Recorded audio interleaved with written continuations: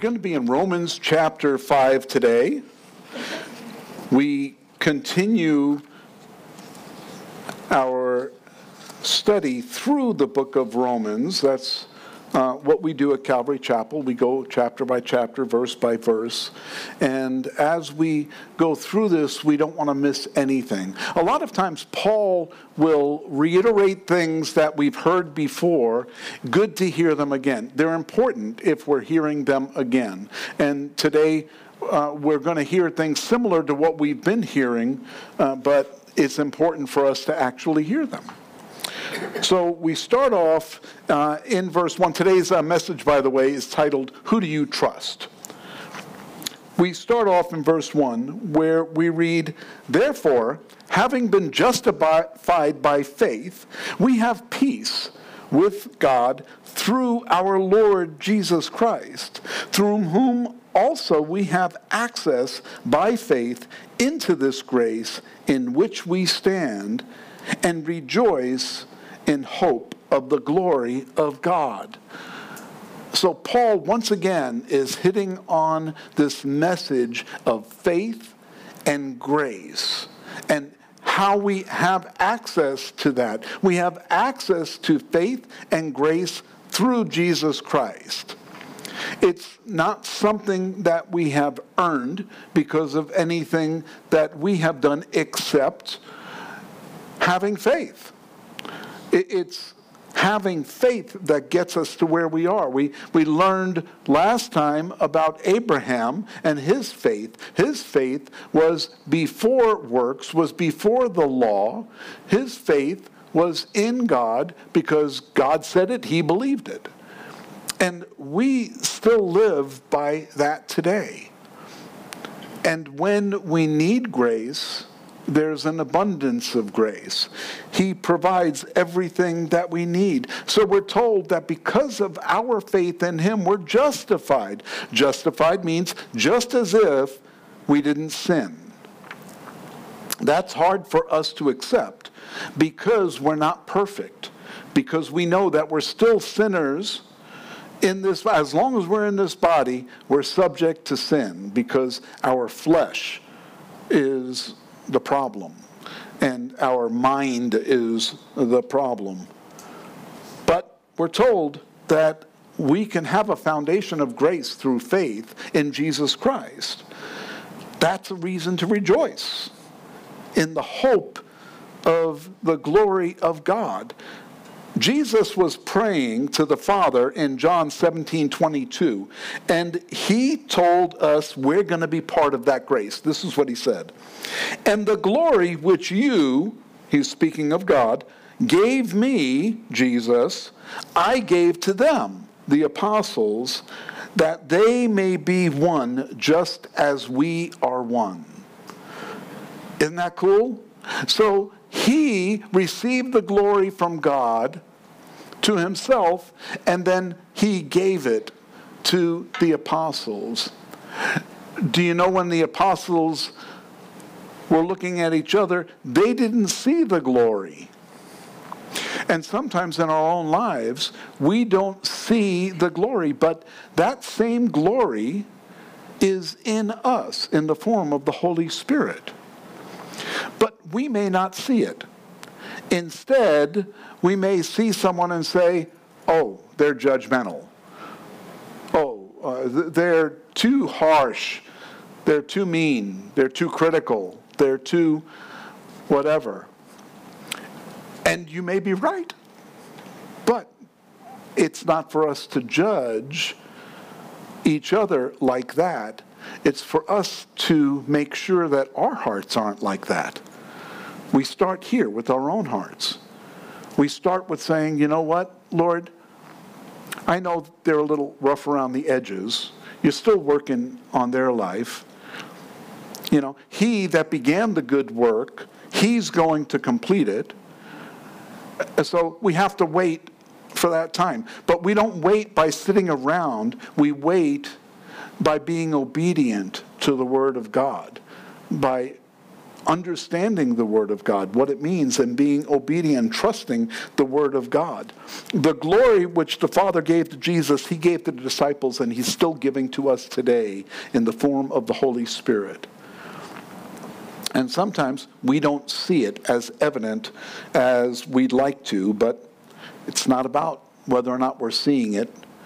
Faith is trusting in something you can't see. And that's talking about God, not about something we can't see as like the government. Because, you can have faith in the government, you'll be disappointed a lot. So, there's more in verse 3. This is great. It's getting good now. Paul says in verse 3, and not only that, but we also glory in, prosperity. No, that's not what it says. It says, we also glory in tribulations. I know that no one here is thinking, yeah, that's what I'm looking forward to. That's not the kind of glory that we want, right? I want to glory in perfect health. I want to glory in this perfect body that I'm living in. Oh, stop laughing. Boy, she let that chuckle out, boy. When we can't glory in these things because they're not true. We don't have them like that, but we can glory. What does it say? It says, knowing that tribulation produces perseverance, and perseverance, character, and character, hope. That word perseverance means that there's a struggle, that there's tribulation, and that's why we're persevering. You don't have to persevere if you hit the lottery, right? You're not, I'm persevering. All this money is just killing me. You're not persevering. But when you're worried about money, when you're worried about your health, when you're worried about your family, now it's a struggle. Now you have trials, tribulations that you go through. Losing your job. Oh, that's rough. And now I'm persevering. Persevering means that I'm giving it to God even though I don't feel like it, even though I don't want to. I'm going through, despite the difficulties, I'm going to give this to God. I'm going to persevere. I'm not going to try to run away from it, but I'm just going to go through it, giving this to God. If we have failures in our life, sometimes that's where we have to persevere. Failure doesn't mean it's over. Failure just means I'm going to have to do something different or better the next time. And we can also experience oppression from others. And persevering is just dealing with it, going through that, praying to the Lord about that relationship. And that's how we build. If we didn't have trials and tribulations, we wouldn't be able to build perseverance. And then we're told perseverance builds character. Now, if someone tells you, hey, you're a real character, that may not be a good thing, but we're supposed to build godly character in our lives. That's the kind of character that God wants to build in our lives. These are mental and moral characteristics that are part of our life that make us unique. And so when we are building godly characteristics, people see Jesus in us. People see, oh, that's someone different. That's someone living by a different set of rules. The world doesn't live by this set of rules. The world makes up their own rules half the time. The world is trying to figure things out without God. And we see how well that's working out. Boy, they've solved all the problems, haven't they? No, because man doesn't have solutions without God. We need God-centered solutions to our problems. And then once you build character, then character produces hope. And when we have hope, then we can trust in the things of God. We believe in things that are coming because God told them to us. We read them in His Word, and we know they're coming because He was the one that told us, this is what I'm doing. This is what I have planned. All His plan is laid out right here. Isn't that great? We have the end of the story right here in our hands. All we have to do is read it and believe it. And we know that because we're believers in Jesus Christ, followers of Jesus Christ, we're not exempt from trouble.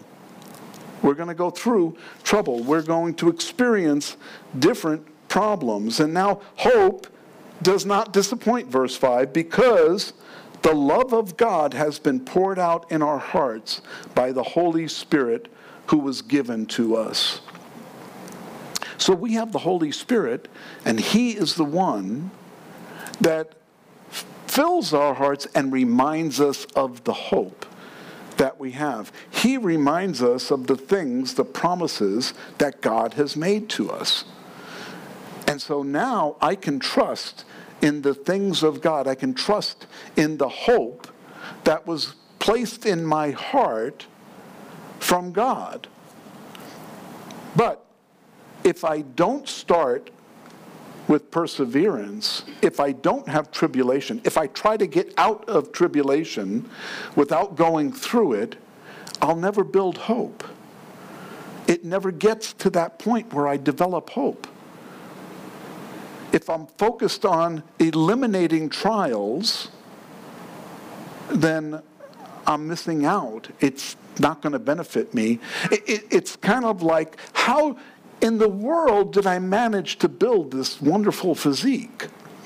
Well, if I work out 3 times a week in the gym for 1 hour a day, I wouldn't look like this. But I look like this because I don't go to the gym and work out 3 times a week for 1 hour. I just don't exercise like I should. And if I did, I would build a better physique, I would feel better. I would, feel better about myself. I would have a better, so, I know, pray for me. Thank you. And so prayer goes a lot longer than exercise anyway. But anyway, my hope is in that I will all of a sudden miraculously wake up one morning with muscles. But that's ridiculous. That's putting my hope in something ridiculous. I need to experience trials and tribulations, the struggles of exercise, to get to a point where I am going to see the result.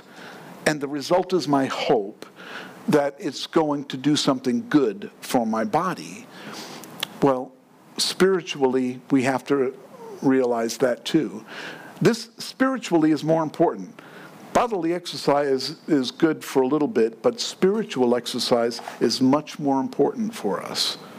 We need to be spiritually strengthened so that we can do the things that God wants us to do spiritually. For when we were still without strength, in due time Christ died for the ungodly. That means that when the time was right, God came and died for the ungodly. The ungodly are everyone from the time of Adam on. Okay, once Adam sinned, everyone was ungodly from that point on, because everyone that was reproduced from that sin was produced with sin in their lives. And so that's why God sent his Son, so that Christ died for all the ungodly. For scarcely for a righteous man will one die, yet perhaps for a good man someone would even dare to die. We don't just give up our lives, unless there's a good cause, unless there's someone we really love, unless there's someone that's really righteous. But God demonstrated his own love toward us in that while we were still sinners, Christ died for us. Jesus fulfilled the promises of the Old Testament by coming and dying for us, and then making a way for us to spend eternity with him.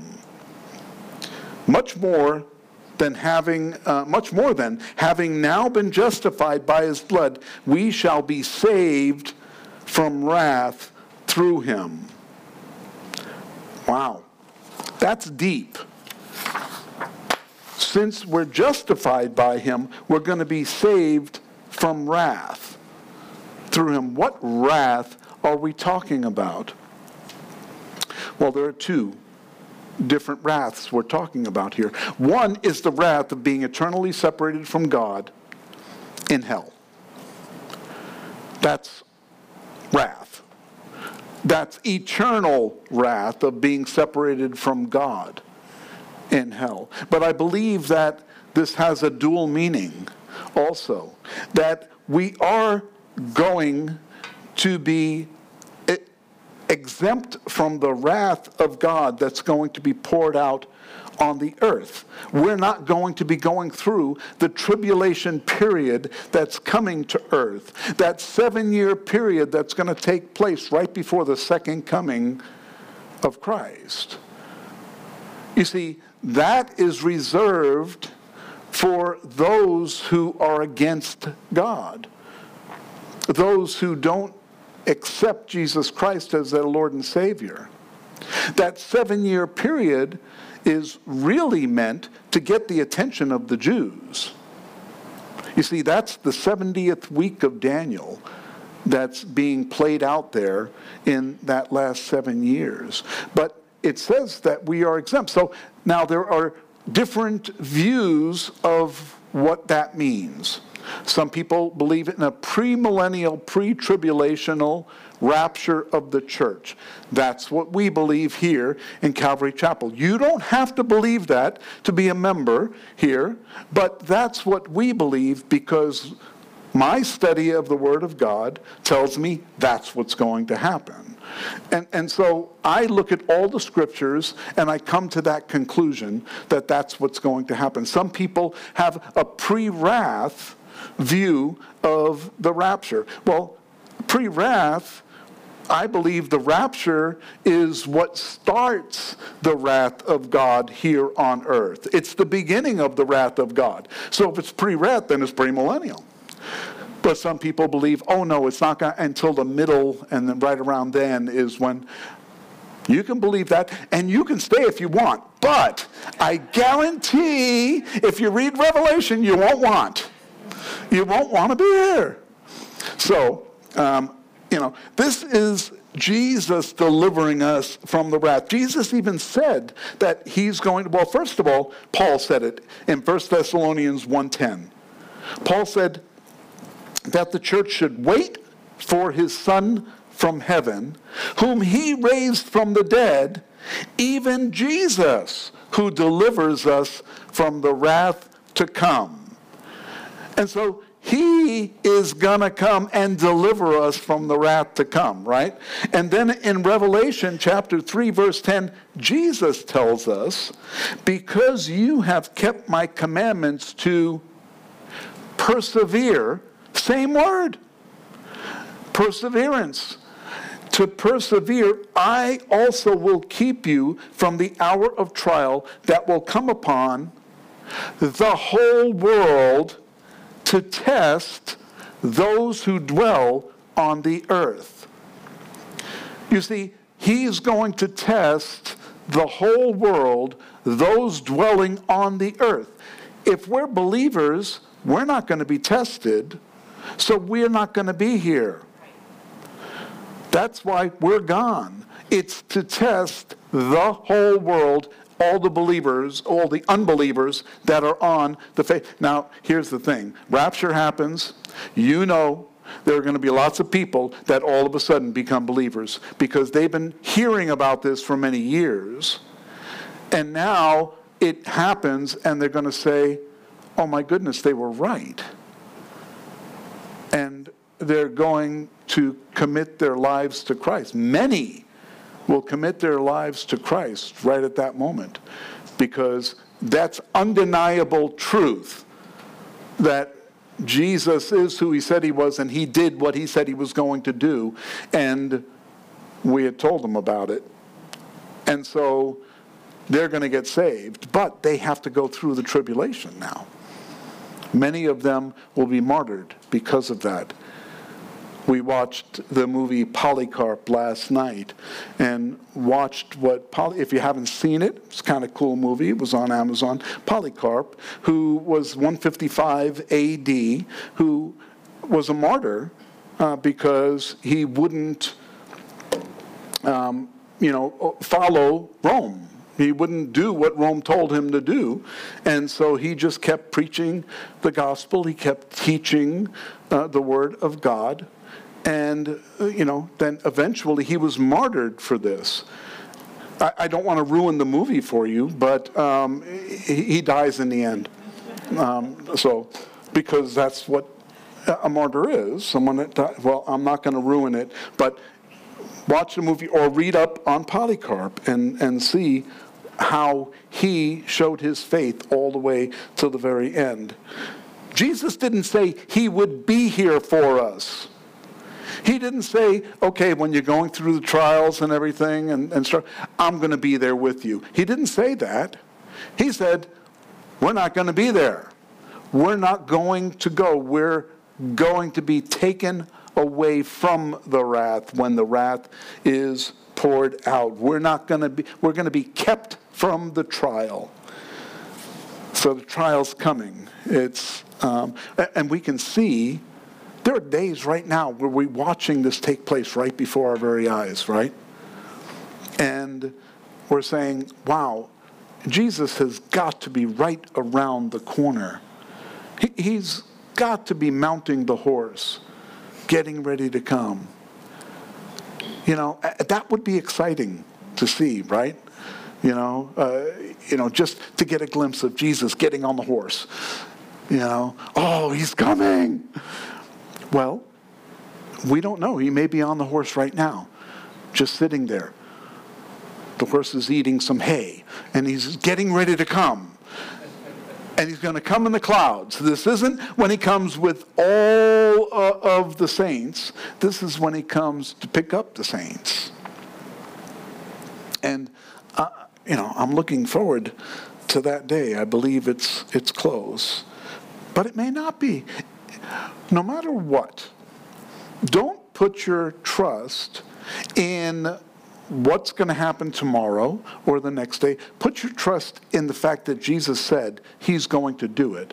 And whether he does it today, tomorrow, the next day, when I have found in my life, whenever I thought Jesus was going to do something, and I thought it was going to be by this day, I was wrong most of the time. Now, I'm not saying I'm wrong about Jesus returning soon. I believe we're in that season. You see, we don't know the day or the hour, but we know the season. We're told that we can know the season. And I believe we're seeing the season come to fruition right now. And so as we see the season, then we know his return is approaching. We just need to be ready regardless of whether or not it's today, tomorrow, or 10 years from now. We need to be ready. That's what he calls us to do. So verse 9 confirmed what Paul said, that we should be saved from the wrath through Jesus. Verse 10, for if, when we were enemies, we were reconciled to God through the death of his Son, much more, having been reconciled, we should be saved by his life. And not only that, but we also rejoice in God through our Lord Jesus Christ, through whom we have now received the reconciliation. We are now children of the living God. When we accept Jesus Christ into our lives, we become children of God. We have entered into eternity at that time. I know it doesn't feel like that because I don't want to go through eternity in this body. We're not going to. Thank goodness. We're going to have new bodies. Things are going to get better.